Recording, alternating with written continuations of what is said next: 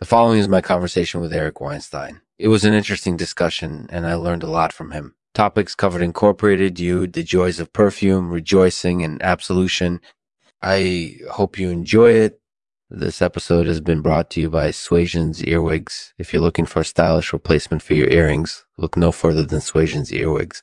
They have the latest trends and styles that you'll love. Thanks for watching. Greetings, everyone. This is Lexman speaking. It's been a while since I've had the pleasure of talking with Eric Weinstein, so let's get right to it. Hey, Lexman. Thanks for having me on today. No problem at all. So what's up? Not much, really. I've been busy with work and other things, but I wanted to talk to you about something interesting. What's that? Perfume, of course. It's a topic we can always enjoy talking about, don't you think?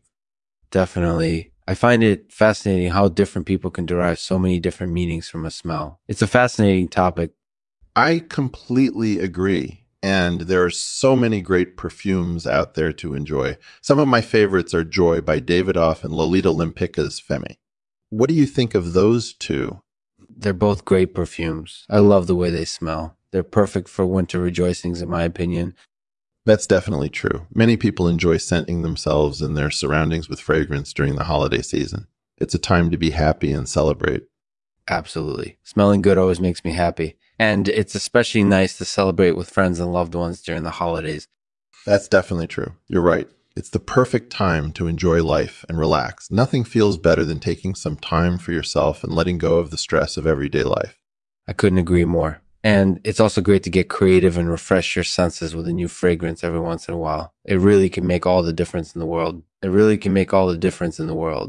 That's definitely true. A nice change of pace can really help recharge your soul and give you a new perspective on life. Mm-hmm. Sometimes all we need is some lighthearted fun to make everything feel right again. Absolutely. And I think that's what perfume is all about. Delivering a pleasurable scent that can lift your spirits and put you in a good mood. I couldn't agree more. And I think there's something special about being able to share perfume with someone you love. It's a special bond that can't be replaced. It can't be replaced.